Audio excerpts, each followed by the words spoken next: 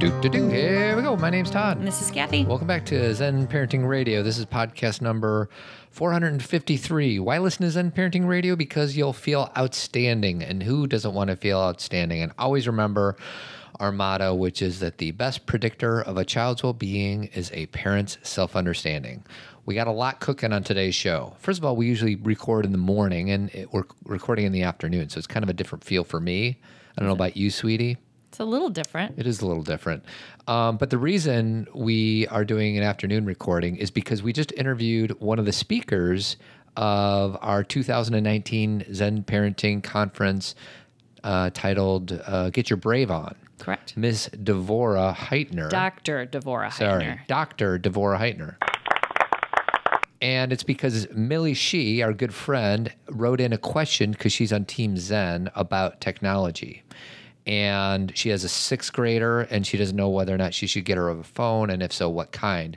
So we did something out of the ordinary, which is we Skyped her in, and we just recorded the interview about a half hour ago. And I think the question, she did, Millie did ask what kind, but she didn't mean like Nokia or, it's that like kind of thing. Everything that goes into it. She meant like, when I get a phone, what does that mean? How do I set up this system? How do I create a communication with my child about this? How do I monitor what she's doing? So the discussion that we had with Devorah is really all encompassing. Even if your child already has a phone, I think you might want to listen. So we're going to play that at the end of this podcast. Before that, I'm going to do a few things, but this is heavy. I'm looking at our website right now, sweetheart. Uh-huh. This is what it says. We are married with 3 daughters. We teach self-awareness. We connect through pop culture. Uh-huh. We believe in humor and mindfulness, and it says some other stuff. Pop culture is the name of the game on today's podcast because we're going to be talking about a few things you and I just watched. One is BlacKKlansman, which is a movie directed by Spike Lee, a documentary that we just watched last night on Stars called America to Me. But we're going to talk about that briefly because that's an 8-part series. Very briefly. And we have only seen the first one. So I don't have comments about it yet. You can have comments about the first one. Well, yeah, but I'm so interested to see where they go. I have a feeling if the other 7 are as good as the first one, we'll be very happy. And why it's so interesting to Todd and I is because it was filmed at Oak Park River Forest, which is about 15 minutes from us. That's where I don't teach at Oak Park River Forest, but Dominican University is in that town. And a lot of our friends went to high school there. Yep. A lot of our friends have children going to high school there. So it feels very close to home. Because it is. It literally is. And then you saw a movie called 8th Grade. I did. Is it 8th grade or 8th grader? No, 8th grade. 8th grade, okay. But first, I remember I've kind of lost my roots a little bit. Back in the old days when we used to do this podcast years ago, I would capture a bunch of one of my favorite movies, and I capture a bunch of funny clips from it. And I feel like I've become complacent in that effort. Or maybe we've naturally evolved. No, there's no evolution. Oh. So this is, I want to play a few clips from this movie throughout the podcast. Oh, no. It's from a movie that we all know and love from 1970 whatever called The Jerk. Oh. All right. So this is Are they appropriate? Yes, they're all appropriate. Okay, because The Jerk wasn't very PC, if you know what I mean. No, it certainly wasn't. But this is the first clip. Okay. What a great place. You can tell so much about a person from the way they live. Just looking around here, I can tell you're a genuinely dirty person. What's her name? I don't know. She rides the motorcycle. She sure does. One more quick one, okay? Damn these glasses, son. Yes, sir. I damn thee. One more. St. Louis? No, Navin Johnson. Oh, do you want to lift to St. Louis? Oh, okay, thanks. Steve Martin contends that that's the funniest movie line he's ever uttered. St. Louis, no, Navin Johnson. So let's start with the first thing that's going to be quick. So there is a documentary, an 8-part documentary on Stars, and you can get the app on your phone, or you can order it on the way you order regular channels like HBO and Showtime. And it is a documentary, 8-part documentary by the guy who did Hoop Dreams. So he's a Chicago guy. Chicago guy. And this is what it says on the website. When does racial inequality begin? To answer the question, you can go back centuries, or as the empathetic, eye-opening documentary series America to Me does, you can go back to school. So we just saw it last night with our daughters, all three of them. And my quick 1-minute little plug on this is that I think it was, at least the first episode was wonderfully done. It talks about something really, really important, obviously, which is racial inequality. You and I happen to live in a suburb where there's not a whole lot of diversity. Well, it's definitely different than Oak Park. Yes. And what I learned about Oak Park, which I didn't know, I've always known it was a diverse community, obviously us living so close, but that they actually put into place, and I'm trying to, the language that they used in the documentary and that a lot of people use is something called white flight, where, if an African-American community is moving in, then there's a lot of white people who tend to leave the community. There really is the language white flight. They use that in the documentary. And so in Oak Park, what happened so many years ago, I think they said 70s or 80s, is that there was a real concerted effort to say, let's have a diverse community. Yeah. And that's the only way it would have happened. Exactly. And they said a lot of the older generation moved out and a lot of the younger generation moved in, and it really created the Oak Park that we see today. Now, the interesting thing is as Todd just said, this documentary, they chose to go to Oak Park because there's still issues regarding race. Even they give the statistics, there are more white kids who go to that school. I think it was 50% Caucasian. I think like 30% African American, and then the other 20% there was like 3% Asian, biracial. Yeah. So, but it's interesting because they're talking about the things that everybody is talking about now, but that Todd and I have been trying to talk about on this podcast, which is the unconscious bias that we have. Like we have to like really stop and be like, okay, what do I think right now? What's coming up in me? What am I feeling? Because whatever that is going to create how I experience what I'm experiencing. Yes. And so I feel like the teachers are really forthcoming. Like they're basically saying. And a few of those teachers that we saw last night, I mean, God, I wish I had those teachers in my class. Some of them are really lovely. Some of them are really, really good. So my 2 cents on it is that we don't have a ton of diversity in our neighborhood or in the suburb that we chose to reside in. And there's honestly a part of me that feels almost, I don't know if the word is guilty or we almost didn't leave the city for that reason. I mean, you and I there was a lot of reasons we had to leave the city in a hurry, but that was one of our big discussions was how are we going to do this? So, regardless of, the intention or the impact of all that, I'm grateful because even through this, sheltered lens of watching a documentary, we're able to it's just an easy way to talk about this stuff with our 3 daughters. And for that, I'm just really grateful. And, obviously all we're doing is watching a TV show. It's really not changing it. But I think of Brian Stevenson, and Brian Stevenson says that, there's people that are really challenged with racial diversity. There's no proximity. Yeah. And this is kind of one very easy way to bring some proximity close to us. Perspective taking. Because the kids who were following in this documentary, something I realized, though, is a lot more boys than girls. I think there's only 1 girl that we're following now. I think there was 3 boys and 1 girl. Yeah, maybe even 4. Yeah. Which I love the boys, and I'm so excited to hear their story. But, I'm interested if maybe tomorrow night or whenever the next one airs, if there'll be more girls that we're following. But we're going through the documentary through their eyes. Yeah. So, if you don't have literal proximity, here's some perspective that you can get. I thought it was very well done so far. So look it up. Google America to Me or STARZ, STARZ, I think is how they pronounce it. It's worth it, I think. And then I do want to talk about our first partner of the week. It's just campaignliving.com. Sweetie, what do you think of furniture shopping? It's so fun. I think about... I'm kidding. So we have a partner called campaignliving.com, and you want furniture, something that looks great and will last, but you don't want to spend $5,000 on a sofa or a Saturday afternoon, or either one. I heard the grill alone cost $5,000 on this. $5,000. You have $5,000? I don't have $5,000. I don't have $5,000, I don't sweetie. have $5,000. Do you? The grill alone. But let's be real. You don't need bulky, oversized furniture that requires movers just to get it in the door, let alone up the stairs. The founder of Campaign felt exactly the same way. So he built a company made for people like us. So they make sofas, chairs, love seats, ottomans. Did I say that right? I know you make fun of me the way I say ottoman. You said it right this time. You usually say Otto Man. Otto man. Like AUTO instead of OTTO. It's just a weird somebody back in the history of time decided what are we gonna call this thing that we put our feet on? If you're gonna get started talking about words, all words are dumb when you really break them down. All words, sweetie? What about love? Well, is love dumb? No, but what I mean is like if you're really like why is the Why is this a dragonfly microphone? called a dragonfly?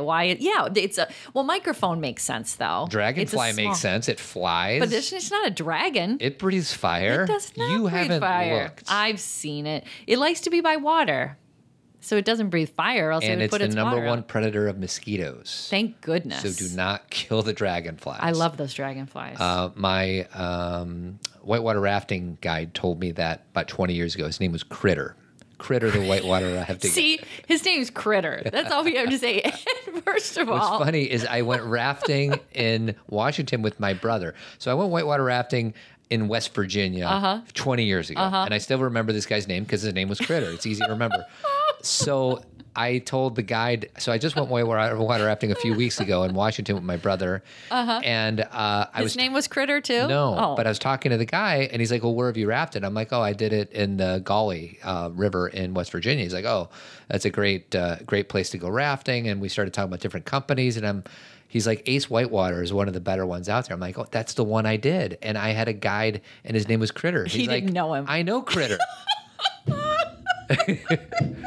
So Critter is still doing this. Critter is making an impact. What are the odds of Critter listening to this podcast right It's now? very small, but I say kudos to Critter because Kudos to Critter. we're talking about him. He made an impact on you, and then he made an impact on this guy, and then you guys found a connection through him. So he's already done. Small world. It is a From small West world. Virginia to Washington. Mountain Mama. That's a John Denver song. Yes, it is. So Campaign Living. So they make quality materials. You get your stuff in just a few days. Easy to assemble, which is good for me because it usually takes me 3 times as long as it's supposed to. Easy to remove covers so you can change the look of your home. So this is what I want you to do. Check out campaignliving.com to see the goods. We've got a special deal for all of you ZPR listeners. Save $75 off of any sofa, love seat, or chair when you use the code ZEN, Z-E-N, at checkout. That's campaignliving.com. Use the coupon code ZEN to save $75 off your order. Do you know who I'm envisioning? And this is so unfair because I don't know if this was what, but just the name Critter. Like, do you remember that character in Planes, Trains, and Automobiles? The one who's got the truck who sniffs? Name's Owen. And he's got the wife who... Yeah, and she's got a baby. And he makes her carry the luggage. He's like, leave it be. He's like, no, we got it. She don't mind. She's short and skinny, but she's strong. First baby, come out sideways. She didn't scream or nothing. And Steve Martin's face is just beautiful right as they pan to his face. But it's the sniffing noise that he makes, which I kind of hope you don't imitate because it's pretty gross. Yeah, it's like a nasally... Yeah, and he's like hocksuck. Yeah, and he's got a big chew in his mouth. Gross. So anyway... Okay, so quick, here we go. What are we talking about now? Hey, Harry, look at this. Oh. What's the matter with these cans? Die, milk face! These cans are defective. They're springing leaks. Come over here, look at this. Listen, you better run for cover. You're gonna spring a leak. Huh? We don't have defective cans. We have a defective person out there. He hates these cans. Stay away from the cans. He hates these cans. So you want to go to Klansman or 8th grade? Well, let's go to 8th grade because I can kind of tie it into that last scene. What I love about... Should I play the trailer? Or? Yes, but let me speak first. Okay, go ahead. What I love about him is that he has no idea that anyone could not like him. Oh, you're talking about Steve Martin? Yes, Oh. That's my point. Like, I'm trying to tie Very together. innocent. Yeah, and like he says that someone hates the cans and not him. And there's all sorts of other scenes in that movie where he just has I mean, obviously it's a comedy. It's not a politically correct at all at this point, 2018. So, but he just has a sense of innocence, self-love. Yeah. He just wants to be happy. Yes. There's more to come. I have a few more clips. Oh, good. So yeah, go ahead and play part of the trailer from 8th grade. Hey guys, it's Kayla back with another video. So, the topic of today's video is being yourself. Being yourself can be hard, and it's like, aren't I always being myself? And yeah, for sure. But being yourself is like not changing yourself to impress someone else. A lot of people like call me quiet or shy or whatever, but I'm not quiet. Most quiet, Kayla Day. I don't talk a lot at school, but if people talk to me and stuff, they'd find out that I'm like really funny and cool and talkative. By the way, I like your shirt a lot. It's like so cool. What? There we go. Little sweetie. So I haven't seen it. So what's the deal with this movie? So it's like I have to go back to the night that I saw it because I was really moved, and I'm very moved to even hear her voice again because we all know her, or if we don't know her, then we are her, or she lives in all of us. And just to kind of give you an idea, since you couldn't see the trailer, while she's saying she's making a YouTube video, because she has a YouTube channel that nobody watches, and she's making that video saying you have to be yourself, is her getting up in the morning, going and looking at YouTube videos, putting a bunch of makeup on, and then laying back down and taking a picture of herself and saying, oh, I just woke up this way. So she really and that doesn't mean she's fake. She really wants to be herself, but she feels stuck in that adolescent society's expectation. This girl who's in this movie is such a good actress, and you don't even feel like she's acting. It feels like a documentary.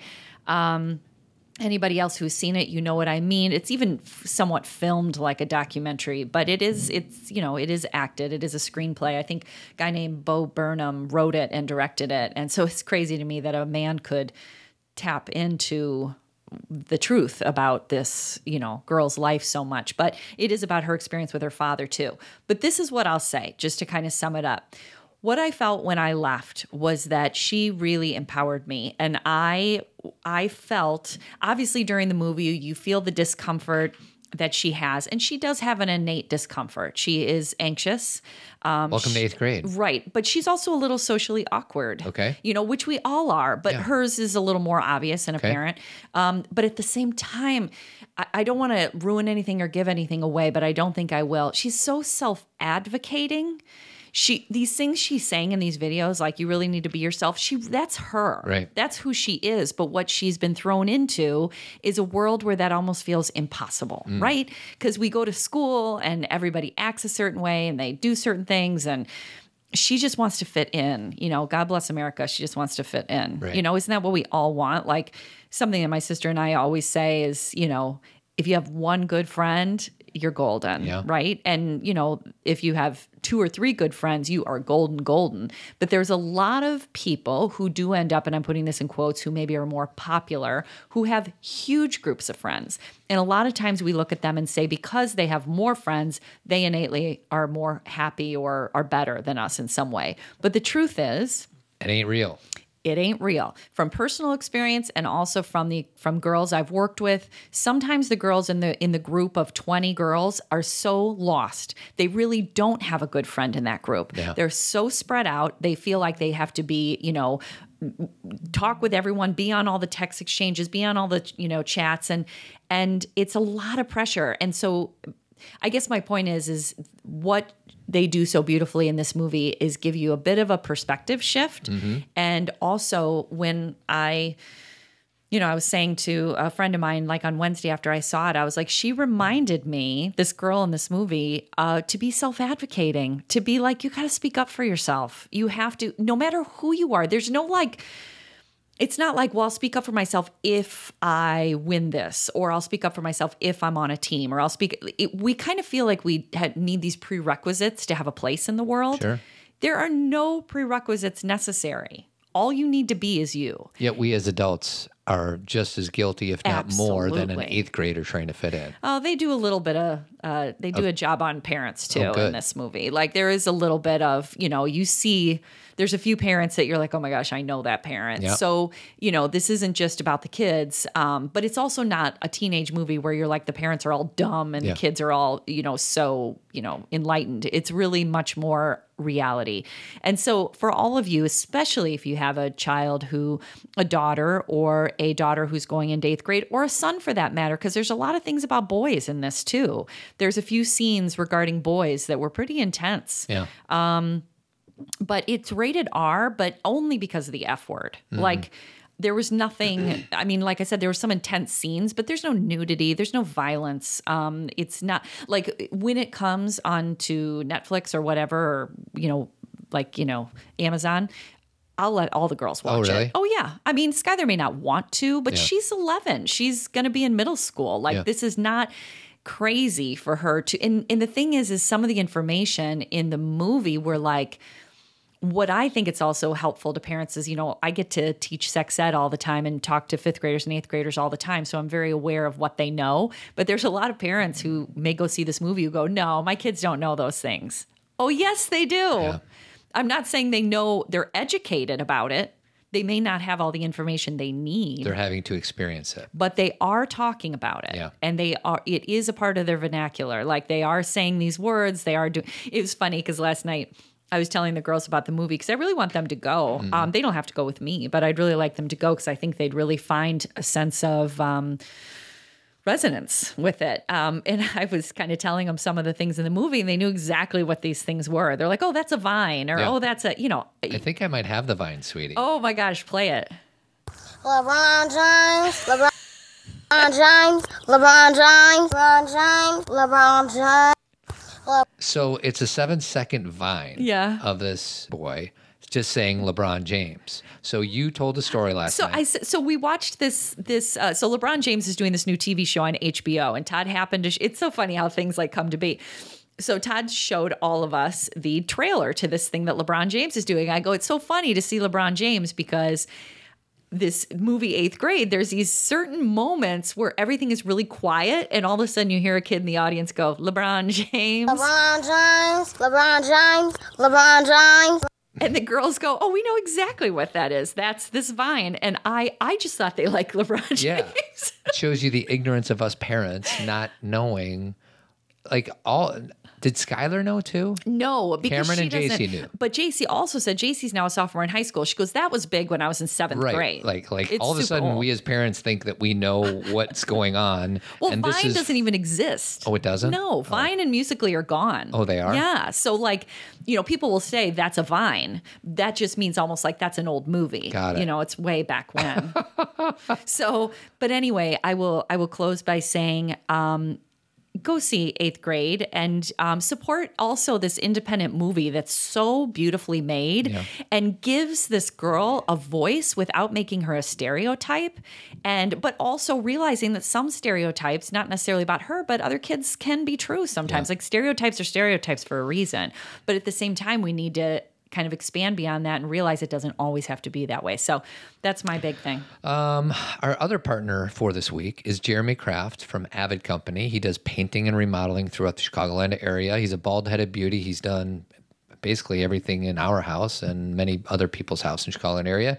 Avidco.net, 630-956-1800. Tell him that Todd and Cathy sent you and that he's a bald-headed beauty. And then if you get a chance, just give him a little slight tap on his bald head. No, because that might be intruding his personal it's space. fine. It's fine. Go ahead. It's reminding me of something that I just want to comment on really quick, which Sure. has nothing to do with what we're talking about. Love it. I wanted to say John McCain's name. Oh, yeah. And just acknowledge that somebody that Todd and I both respected a tremendous amount passed away, and that we all knew it was coming. We knew he was sick. He knew that this was coming. He was 81 years old, and I know it's, our media is right now inundated with articles and memorials to him, but I just really Acknowledge. I just really want to acknowledge, because before, this is going back in history, but I remember Todd and I, where we lived when it became McCain, Obama, that they were going to, go against each other in the presidential election. And we were confused because we loved John McCain. Yeah. And we were like, if there was anybody, I will say specifically from the Republican Party, that I was like, I'd really trust this man and I honor this man. We were like, this is going to be hard. Now, obviously, we ended up being big fans of Obama, but I just wanted to say that he's like a perfect example to me of how, if on both sides, meaning like Republicans and Democrats, if you go about your work with integrity and decency and a sense of honor for yourself and other people, it doesn't matter what political party you are. Yeah. You know what I mean? Like, we are so partisan now, but the truth is, even though I didn't agree with him on a lot of his choices or politics, I respected that man. You want to know when I respected him? I mean, I respected him before. I know what you're going to play. I can't trust Obama. I have read about him, and he's an Arab. No. He is not. No, ma'am. He's a decent family man, citizen that I just happen to have disagreements with on fundamental issues, and that's what this campaign is all about. And I would say that, to me, was exactly why we loved him from the beginning. Yeah. That he, and I'm sure you guys all remember that moment, but John McCain would never allow someone to speak about someone that he respects that way. Yeah, and he basically politely took the mic and did not want this woman to have a platform of spewing out what were these lies and these misguided notions. He could probably feel in the audience, this is not going the direction I want it to go. And a show that I always talked, or I don't anymore, but when it first came out that I talked about all the time was Game Change, which was an HBO show about John McCain and Sarah Palin. Julianne Moore and Ed Harris played them. And they kind of show the progression of that moment and how John McCain took that moment back. But then it's too late. It was too late when they started. And I'm not saying it was his fault. Because he was losing. He was. And then he decided to quit listening to the people who were instructing him and became more authentic, did what felt right. And this moment is a wonderful example of that. But Sarah Palin didn't always do that. Right, she riled up a different base. Sure. And then he started to notice, you see in this movie, how he would go do town halls or do these outdoor things, and people would get really... It was a primer for what was yet to come. So let's not go there. Okay, I just wanted to at least... acknowledge John McCain and what's say... cool is listening back to old podcasts, and you're like, somebody will be listening to this in 2020, and they'll hear, oh, John McCain, that's right. Like, it's just a wonderful way to remember, because we all remember him today because we all have the news on and we see all these memorials, but it's just a nice reminder after you've since forgotten what an incredible man he was. Exactly. And part of his legacy is, do you know, I think you guys know this, but that Joe Biden was one of his best friends. Did you know that he and Hillary Clinton had a really, really lovely relationship? Did you know that Joe Lieberman was one of his best friends? You guys probably know that because he wanted him to be his running mate. He reached across the aisle all the time. And he and John Kerry had this whole, we watched Meet the Press on Sunday. They had this whole kind of difficult history because they had both gone to Vietnam, and Kerry came home and said he was against the war, but they found common ground and worked together to help veterans. So this is a man that's not going to be easily replaced, but he is another role model for me of what we can be. Because when people say this is impossible, John McCain did it. There you go. One more clip, maybe a few more clips. We'll see. I'm hitchhiking. How far are you going? St. Louis, how far are you going? To the end of this fence. Okay. I'm Nathan Johnson. What's your name, sir? Here we are. Okay. To the end of this fence. Oh, okay. So, and his family's looking out the door, watching him go down the street. So we had a Saturday evening where the girls didn't want to participate in any movie watching, so we got to decide. Yeah.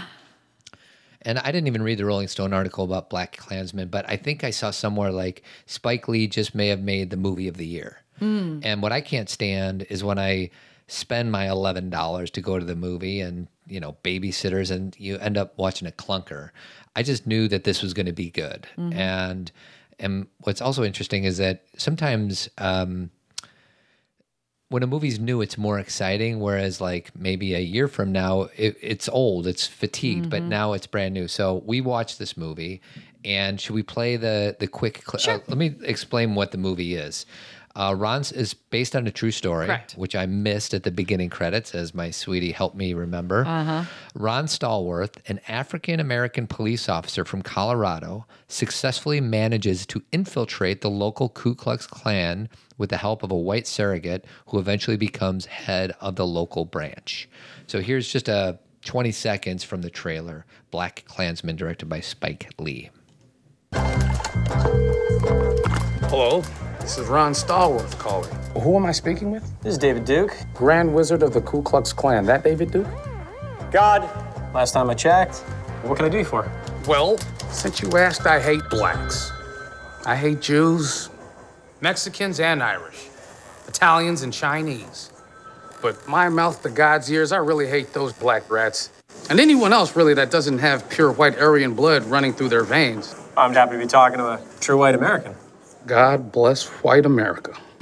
There we go. So the person who's saying that is Ron Stallworth. And what's funny about that scene, if you see the trailer, is he's saying all that into his phone, and there's all these other cops in the room, and they all turn around like, who's he talking to? Right. And then they also comment and they say, did you just use your real name with him? Because like he wasn't really thinking about what he was doing. So the fact that I almost wish I could rewatch this movie for the first time knowing it was a true story. And like I said, I totally blew it. It showed it on big print, but it was just so unbelievable. My brain just kind of went towards, there's no way that this is true. And it was. And it's just a wonder. Once again, like, this is proximity. This is, I'm trying to... It's history. It's history. I'm trying to do my personal part to, try my best to bring equality to this world. And one of the ways to do that is to look at this ugly part of our history and our present day and to expose it. And I put on my Facebook saying, do yourself a favor and go watch this movie. Well, it's funny. I said that to Todd afterwards because something that, I don't want to ruin the end for you. They share a lot of current events at the end of the movie. And obviously it's very upsetting. And there's always part of me that when I get upset or super uncomfortable, I will say to myself, why am I exposing myself to this? And this is one of those things where I said right away, because I have to. Like, there are some things, like I don't have to watch NCIS, and I don't have to watch the horror movies that are out there, and I don't even need to watch the nightly news every night because it's not always the truth about everything that happened during the day, meaning that it's an exaggerated version of the day. But this is history, and this really... You can't ignore it. You can't ignore it, and you have to be able to be willing to learn it. Like to look at it. To look at it. It's funny because, not funny at all, but, Brian Stevenson created this new... Memorial, yeah, in Alabama. Or is it in Mississippi? I don't remember. Wherever his office, the Equal Justice Initiative is. I know it's in his state. But, there was a lot of comments that, after the 60 Minutes thing aired where I was reading where people are like, why are we, this is so overwhelming and this is so horrible. Who's going to, why are we doing this? And... I feel like we talk about this all the time, but if you don't acknowledge history, then we repeat it. And sometimes even acknowledged, we repeat it. But we have to be willing to look at what we did.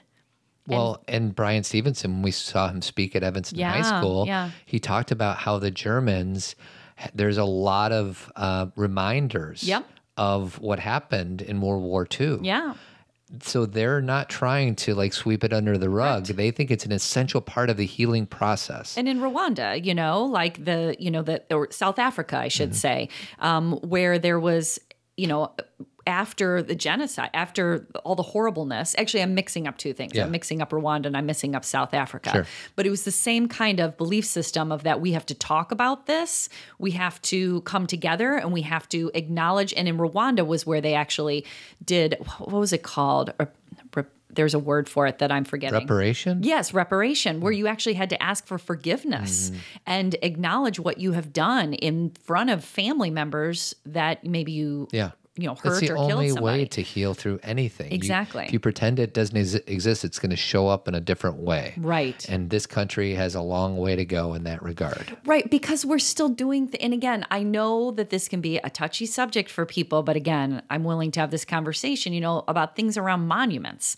And I know people say it's a part of our history, but were those monuments on the right side of history? Yeah. Because why are we memorializing and putting up, and again, I understand why we did it historically. If you guys read about why we put these monuments up, it was to say to African American people, we still believe this way. Do you know what I mean? Yep. And there are many people who are like, no. Read the history of why these monuments were put up. They're actually, I've got a very simple thing for you guys to listen to. Oprah, about 2 or 3 weeks ago, interviewed the mayor of not of Louisiana, that's a state, of New Orleans. And he is an outgoing mayor now, but he had been mayor forever. And he basically was the person who finally got the monuments taken down in like their center square. Right. And that process alone is a story, but what he tells a story that the reason he was like, he always considered it and thought about it, but Wynton Marsalis actually came to him and said, do you understand the history of these monuments? And he started reading and educating himself, and he's like, we can't have these monuments in our community. Well, and this is, I'm sure you probably know this because you've been reading a lot about it, but Chuck Schumer is proposing to rename the Russell Senate office building after John McCain. Yeah. And what I also found out was that the building is currently named for Senator Richard Brevard Russell Jr., a Democrat from Georgia who served from 1933 to 71. A statue of the senator also stands in the Russell Building Rotunda. Russell, however, was a leader of Southern opposition to the civil rights movement and an ardent supporter of segregation for decades. He was a segregationist, yeah. So, who do you want to name a building after? This guy who stood for probably a lot of things, but if one of the things he stood for was segregation, or John McCain, who reached across the aisle and who was, and again, he may not have a perfect record either. Yeah. I can't. That's the thing that's so interesting is I can't sit here and go, John McCain. We are complicated human beings. We are. I don't know people's voting record or their history, or everybody's history. But what I will say is that maybe then, with the way that our society and culture was progressing, or maybe that was the best we could do then. Yeah. It's hard to know the history of why that building was named what it was named. But once, it's Maya Angelou, once we know better, we do better. But sometimes we're so afraid of the change versus just recognizing, how does an African-American child feel when they're walking to school and they pass Robert E. Lee? Yeah.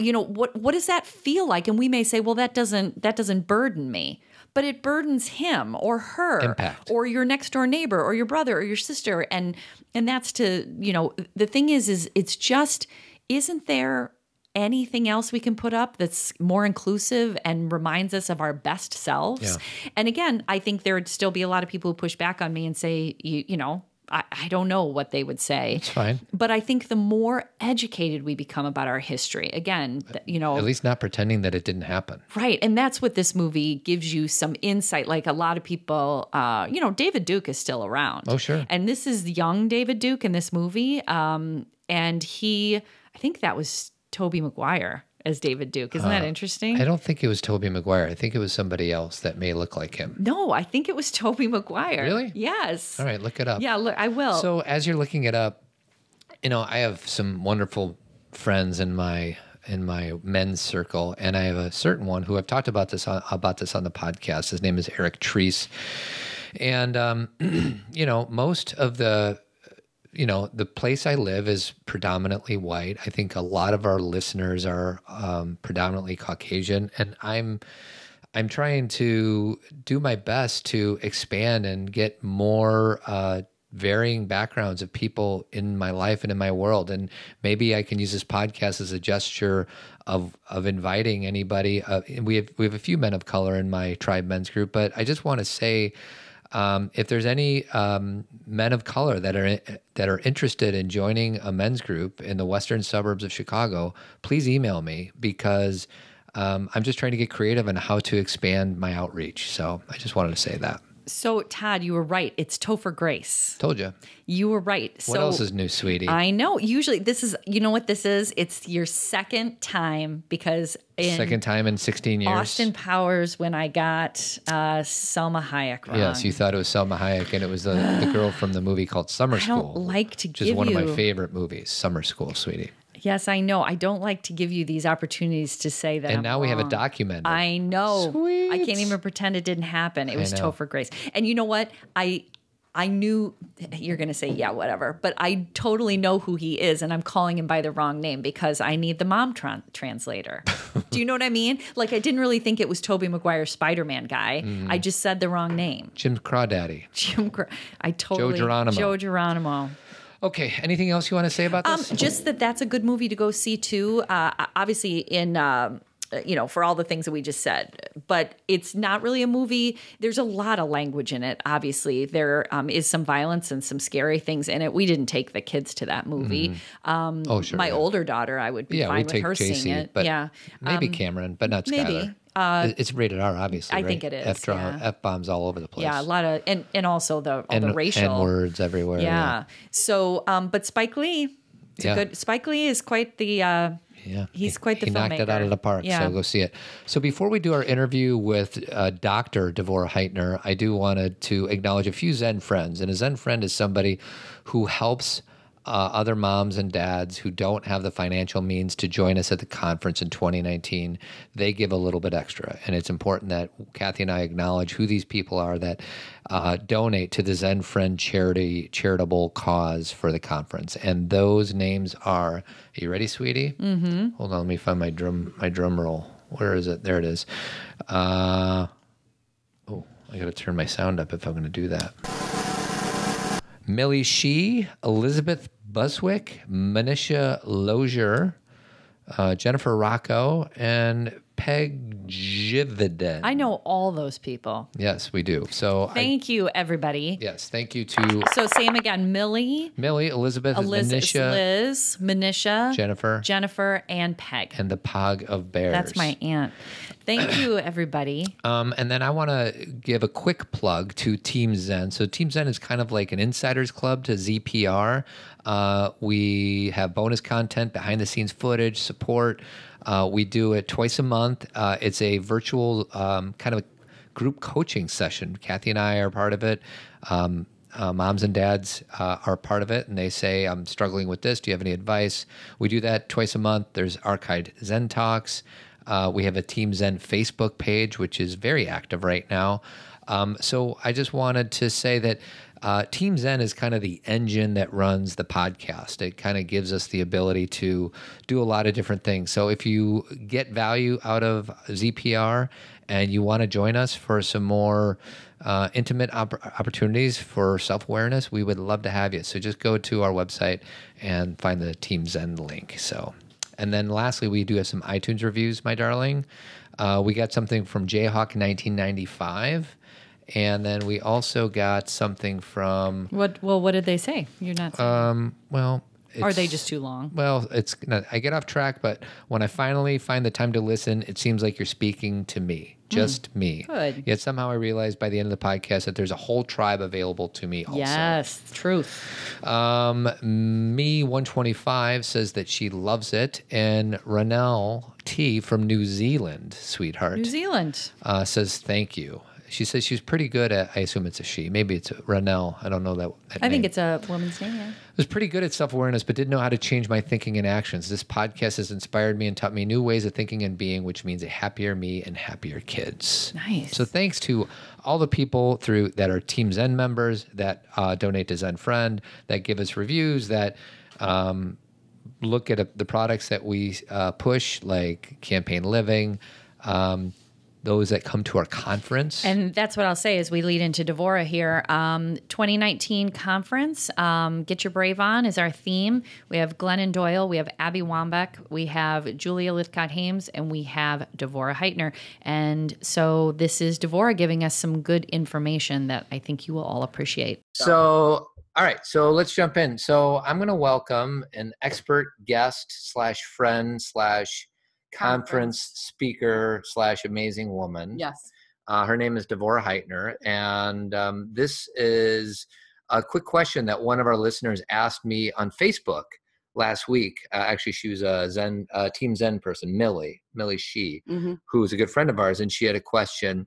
And I thought it'd be nice, instead of me stumbling my way through the answer or you stumbling the way through your answer, we brought an expert in. So Devorah, say hello to the Zen Parenting family. Hello, Zen Parenting family. So let's just jump. Oh, by the way, Devorah, we've had her on the podcast before. She wrote a book called Screenwise, Helping Kids Thrive and Survive in Their Digital World. So that's who Devorah is. And I'll include the interview that we did with Devorah in the show notes, just for those of you who might be interested. But this is the question from Millie. Here we go.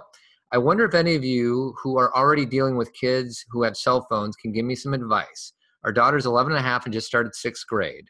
We live in Silicon Valley, where it seems like even toddlers have some sort of smart device. Not saying it's right, but it's probably more the norm that a middle schooler has a phone than not. It doesn't help that most of her best friends have phones. She's been begging for a phone for at least a year. We've managed to put it off so far. I totally understand that for girls, texting is their major way of connecting, just like I used to be on the telephone for hours with my girlfriends. So I'm wondering if anyone has any clever ideas of how I can give her some of the capabilities that she desires without going full out with an expensive smartphone. She wants to, number 1, call and text her friends. Number 2, watch YouTube videos. 3, be able to surf the internet. 4, be able to use a few apps. And 5, take pictures and videos plus iMovie. And she goes on and says a few other things, but I want to first just jump in with you, Devorah. I'm sure you get a question like this a lot, and I'm just wondering what your 2 cents are. Sure. Well, it is a big deal to launch your kids with a smartphone in many ways, because it does so many things, right? It does a lot more than just make calls and text. And yet your child already has an iPad, so she's already presumably got access to some of these things. And hopefully you're mentoring at home. Like, YouTube can be amazing, but it can also be, unfortunately, a cesspool of nastiness. So hopefully, the YouTube videos is something she's doing with some guidance. And you're thinking, if she's posting to YouTube, that's something you especially want to be really aware of, and hopefully have some editorial conversations that she's not just out there like with a channel. So, we hope our kids aren't famous without us knowing. And things like texting take more mentorship than we think. I mean, texting is such a simple form of communication, but it's really great to have conversations with kids about what kinds of things do we text about? What do we need to talk face-to-face about?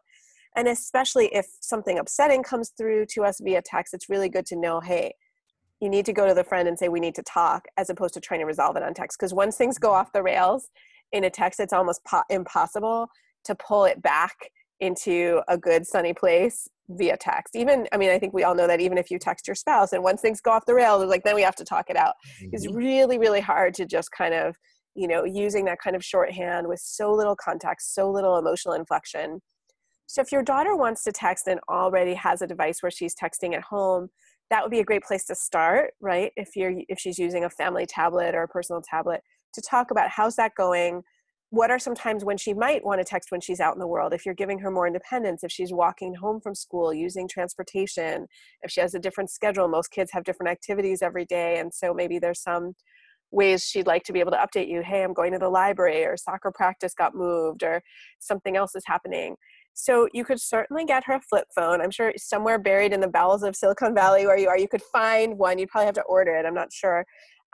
But know that she'd be actually on the bleeding edge in some ways, because people in Silicon Valley are looking to strip down phones from some of their capabilities, because there are folks there who are worried that our minds are being hijacked and that our phones are too colorful and shiny and distracting. And so they're actually really high-end stripped-down phones now that are smartphones that do less, that have black and white screens, that block a lot of apps, and they're like $700. So you could go the other way and get a really simple flip, or a more simple smartphone, or you could use a plan that restricts certain things. Most of us want our kids to be able to call us if they're in a jam, but maybe she doesn't need full capabilities to surf the internet, all day long at school. Maybe if she is going to surf, that's something she could do in her free time at home. So these are all conversations that I have with parents in my PhoneWise boot camp, which is all about launching new phone users. And what's great about that is that parents come together to share some of these tips and tricks, whether it's I gave my kid a flip phone, or we got a smartphone, but at first we kept it at home and she actually just used it, with some supervision. I always also want to caution parents about using covert methods to know what your kids are doing. So if you do get them a phone, at some point they are going to make mistakes. Things are going to go wrong, but it's better to be openly in conversation with your kids about the ways you're supervising their use of the device.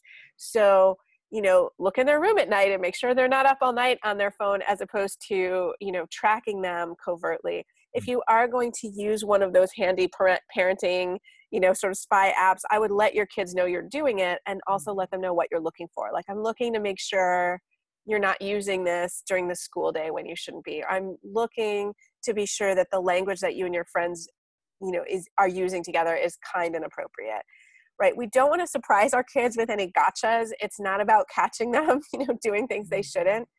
Something will inevitably go wrong, and that doesn't mean getting your child a phone was a complete mistake. At some point, they will get into a text messaging group conversation that maybe veers in a bad direction, or they'll do something else that you don't like. And that's just an opportunity, right, to talk it through and figure out how it could go better next time.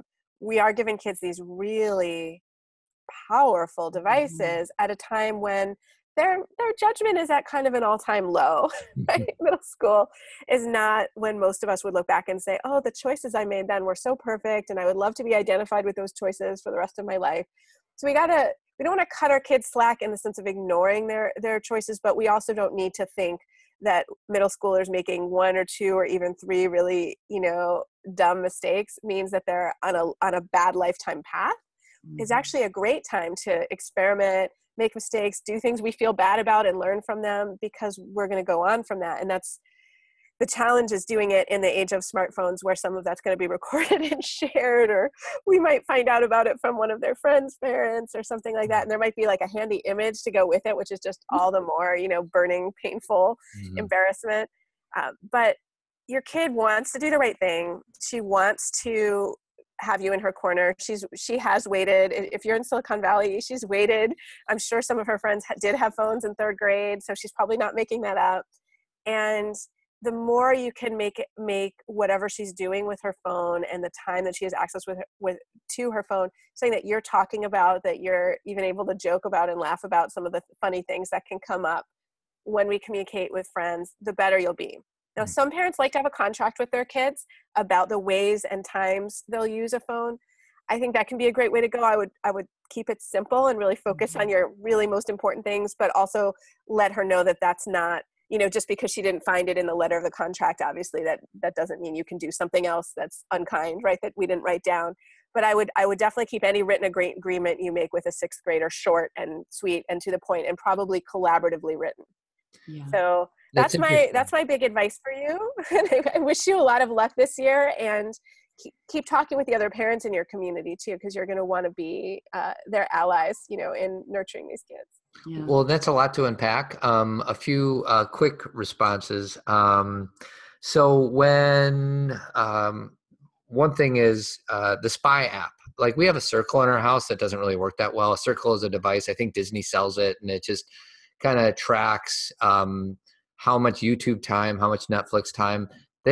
When you said spy app, I don't even know what that means. Is a Circle like a spy I would say a spy app would be more like if you're reading their texts, that kind of thing. So what's nice about Circle, especially for families like yours with more than one kid, is it gives you all data on how you're using, including you guys, the adults, right? It's giving you data about how you're using your devices, which I think we can all learn from that data. There's a new Pew study that came out last week that says both adults and teens are wanting to limit our digital time.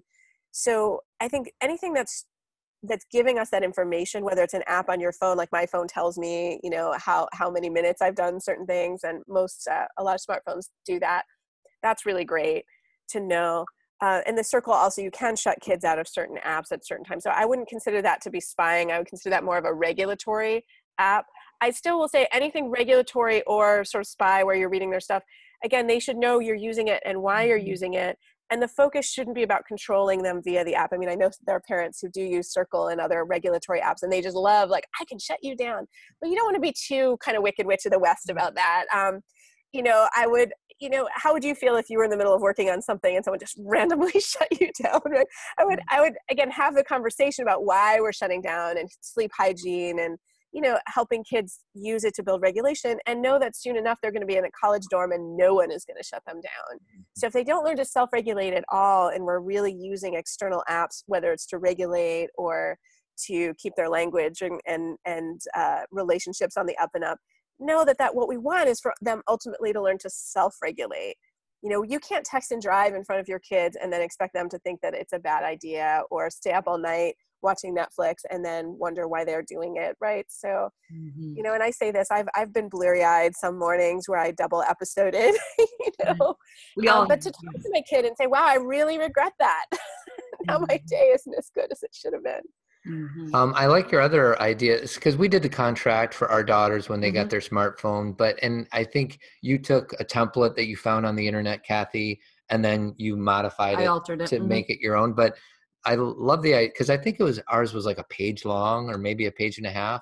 And let me say that a contract for us, and I think you would probably agree with this, Devorah, it's for both sides, so we can be clear about our expectations. Because sometimes we give our kids screens before we even know what we are hoping for. And again, hoping for meaning what do we expect from them and what are our concerns? I feel like it's both sided. We get to have this conversation, and also super important, because this has happened. When we did the contract with my oldest, she was going into 6th grade. So she was about 11 or 12, and now she's 15. So things have changed. And we had to, you have to like consider, you have to, you know, it's not like, remember that contract from when you were 11. It's like, she's 15. She's got a different life, and she has learned to be, I love what you were just saying, self-regulating. I mean, I'm not an idiot. I know there's times that I'm sure she's not, but for the most part, as far as what we see in the home, she's pretty cool about it. You know, it's not like this crazy argument we always have.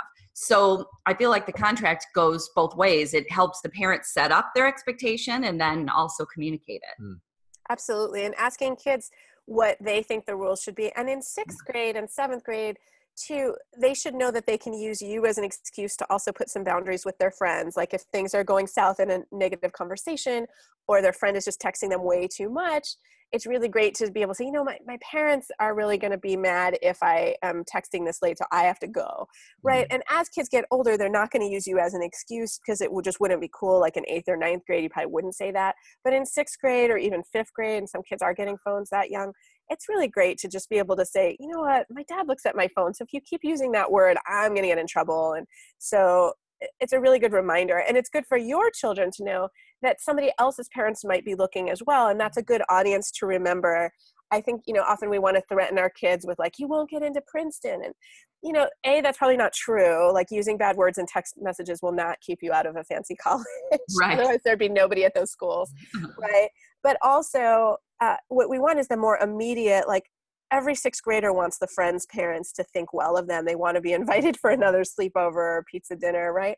And so to just say, you know what, not only do I might look at your text sometimes and I want to feel like it represents you positively and like the nice kid I know you are, but also some moms and dads might be looking really extensively. Like there may be kids who read every text their kid gets, and maybe we don't feel like we need to do that, but you should know that some of your friends' parents may be doing that.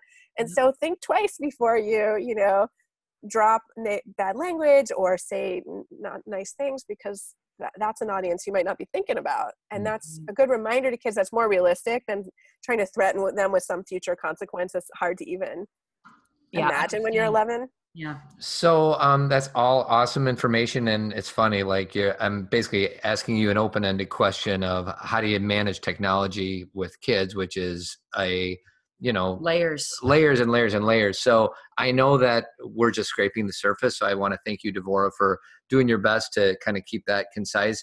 But you have this PhoneWise boot camp. Can you, just in case some of our listeners might be interested in that, what is it and how do they go about signing up for it? Sure. So PhoneWise Bootcamp is an online class through an interactive site called Teachable. And there's like videos of me talking. And then there's also an interactive Facebook group. And there's things you can read. There's model contracts. And then people have created their own. And it starts from the conversations that you might want to have even before you get your kid a phone, but a lot of people have done it after. So, because most people don't even realize what a big deal it is. And I love that it's a 4-week class, because a lot of people just, they hand over the phone and it's like one and done. And 4 weeks is actually not even that much to think about this issue, truly. But it's, it's not a huge commitment, because I get that parents are busy, but you could spend as much as a couple of hours each of those weeks looking at the material. But I think there are some people who fast tracked it, and they still told me they got a lot out of it. And I think truly seeing other parents struggle and work through these questions is one of the most crucial things that we can do. And you can do that in your own community too, is just reach out to parents, or if your kids have cousins who are a little older, talk to your siblings about how did it go? What do you wish you'd known? What's one thing you wish you'd done differently, maybe, would be a fair question. And I think parents need to also try to not judge each other around these issues as much as possible. We don't know why someone may have gotten their kids a phone younger than our child. It's tough to live in a community where people's ideas about these things are so different. But as much as possible, we want to really live in a place of openness and communication with other parents, because you never know when you might need to reach out to those people to keep all the kids safe. So yeah, it can be hard though. It can be really hard not to wish people did things differently, because it does affect your kids too. It does. And, this is these things that Devorah is saying. It's the reason that Todd and I love her book and loved having her on the show. And the reason we have her at the conference is because, to be a part of Devorah's group and part of her community, your focus is never on fear, and your focus is always on communication, which a lot of parents I talk to, they go into this experience with screens with so much fear, already ready for the other shoe to drop. Like you said, going in with the spy gear, convincing themselves, spy gear, is that what it's called? Spy apps, convincing themselves that if they don't watch, then all hell's going to break loose. And there's such like an intensity right off the bat that, before you get your child a phone, or if you've already gotten your child a phone and you're needing some support, to go into it with a totally different energy of this is actually an opportunity to get to know my kid better, to get to understand my technology needs and, addictions a little better. And it's also another way I can, be a partner with my child on this and help and guide them so they can use technology. As opposed to the author, being an authority, and another thing that you have to be afraid of, and you're then trying overpower. To catch them and all that. Yeah, so I love your message. I always have you. I always feel so calm when you talk. Which is not an easy thing to do, because it's social media, it's technology. Like, this is a built-in anxious topic. It is, and Devorah, and I know, we're closing here, but the one thing that I'm sure maybe a lot of parents going into this don't know, and you already commented on this, you said talk to them about what they want. But what my girls have taught me is that texting is through Snapchat, and that everything they want to watch is on YouTube. And these are things, I used to be very focused on. I mean, they watch Netflix and everything, but we're always like a step behind as adults. And, my daughter was just showing me one of her YouTubers the other day, David Dobrik, who I'm sure you know. He's got 15 million followers. I mean, 15, that's almost more than, I was like, what? She goes, oh, everybody knows him. So, like, letting them teach you these things, right? Yeah, have them show you the things that they admire and what's fun and cool about it. Because Snapchat's really fun, and it doesn't mean that we as parents necessarily need to sort of take it over, because we already kind of like rained on Facebook, and that's why they don't want to be there. But it's really cool to see what they can do and the ways that they're using it. And it's also, when they want to be on social media, they want to be with their friends. Some kids may need help modulating that, but it's not an anti-social impulse, it's a pro-social impulse. And it's just about how can we help it not be, a place where there's negativity or body image pressure or other stuff. So, I mean, yes, I don't want to say to parents there's nothing to worry about, because that would be unfair. And I think often I feel like some parents need to worry a little more, and then other parents should probably worry a little less. If we could all come to that happy medium place of, you do want to be aware of what's out there and some of the pressures on kids that can be negative, but also recognize that many, many kids do get to a point, certainly by high school, of regulating quite well, and also being able to kind of let go of the stuff that's icky, internet trolls, whatever, I don't need to follow. If someone's negative, I'm going to unfollow. A lot of kids get really good at that. Yeah. Well, and as we close out, just as me admitting my own ignorance, like, you know, if Millie's the one who wrote this in, and forget about Millie, let's say it's some parent that's like, you know what, you could have your phone just to text your friends, but no apps, no blah, blah, blah, blah. And just when Cathy said that our daughters use Snapchat to text their friends, I didn't know that. Like, Really? I thought they were still texting each other the way I text you. Mm-hmm. So the reason I say that is it's important for us, me, to keep up to speed on what's going on. And it's just, it's some of it's just complacency, but it's also not easy, right? Mm-hmm. Well, we have to ask the question. We have to, that's kind of, I like the way our work blends, Devorah, because that's what Todd and I always try and focus on with parents is have a relationship with your kids rather than be the authority figure that looms over them. And if you have that relationship, then your work is such a perfect match, because then you can ask your kids. My kids aren't afraid to tell me what they're doing on tech because they know it's not going to be like, then I'm going to say that I'm taking it away. They trust that they can tell me things. So I think that's a key. That communication is so important. Absolutely. And ask them what they like about it, what they don't like. What would they change about Snapchat's messaging feature if they could? It's also a great way to get them thinking critically, is to get them to sort of, weigh in on, and then you'll know their discernment, you'll know what they don't like. So and ultimately it all comes back to, we're using these devices for the most part to communicate about who we are and to connect with other people. So it still has to be this very human conversation. And a lot of times what goes wrong with tech and kids is actually really interpersonal stuff, or identity stuff. So that's where we need to help them. And we need to trust our own wisdom that we've had friendships and we've also had relationships and friendships, go wrong or things like that. So and conflicts, and some of them we've resolved and some were maybe unresolvable. Yeah. We maybe changed friend groups. So we have the experience to help our kids with this stuff. It's just playing out on a different field or in a different medium. But it's not so new. The ways that our kids are trying to express their identities, connect with friends, be cool, or decide they don't care about being cool, all of that is very familiar. Yeah. So I think we need to not over mystify it as well. But I also agree with you, Todd, about, we want to keep up, but I don't think we need to feel like we have to be ahead of them. It's okay for them to know some things we don't, and to be confident that we also know some things that they don't. Correct. Well, and I would say that even if I wanted to be ahead of them, I think it would be very difficult for me to, and I think of but myself. In the social emotional, you are. Oh, for sure. Mm-hmm. But as far as the technology and what's cool and what people are using, that's a whole different story. So, Devorah, I wanted to say thank you for taking the time to help our audience with this really tricky subject. Cathy and I are both super excited that you're going to be sharing the stage with Glennon Doyle and Abby Wambach and Julie Lithcott-Ames. So we're just super excited to have you in March at our conference. Yeah. I'm super excited too. I'm really looking forward to it, and it'll be great to see you guys again. Yes. So we'll put the links to the boot camp and to Devorah's book and website in the show notes of this. So Devorah, thank you very much, and we'll be in touch soon. Have a great day. Adios. Thanks, Devorah. Thanks for listening, everyone. Remember to subscribe to Zen Parenting Radio so you never miss an episode, and feel free to leave a review on iTunes. It helps people find us. Do you want more Zen parenting? Check out Team Zen. It's $25 a month, where you'll get 2 live Zen talks with an opportunity to ask us live questions. If you can't join us live, don't worry. You can still access all Zen talks through the Team Zen podcast app. You'll have access to all previous Zen Talks, connect with like-minded people through our private Facebook page, and get discounts on everything that we offer. Get your tickets for our annual Zen Parenting Conference on March 8th and 9th, 2019. Sweet. Get your brave on with Glennon Doyle, Abby Wambach, Julie Lithcott-Ames, and Devorah Heitner, and enjoy a weekend in a warm and friendly environment of like-minded people. Tickets are available at zenparentingradio.com. Sweetie, it's going to be off the hook. I know. Interested in inviting us to speak at your conference or organization? Go to zenparentingradio.com and submit a speaker request.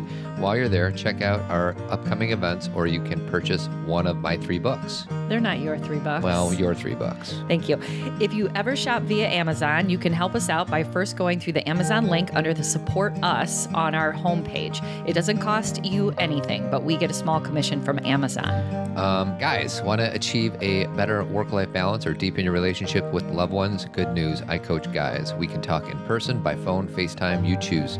If you're in Chicago, contact me about the Tribe. It's an opportunity for guys to come together and talk about what really matters. And don't forget about our 2019 Unplug, Connect, and Transform retreat. More on that later.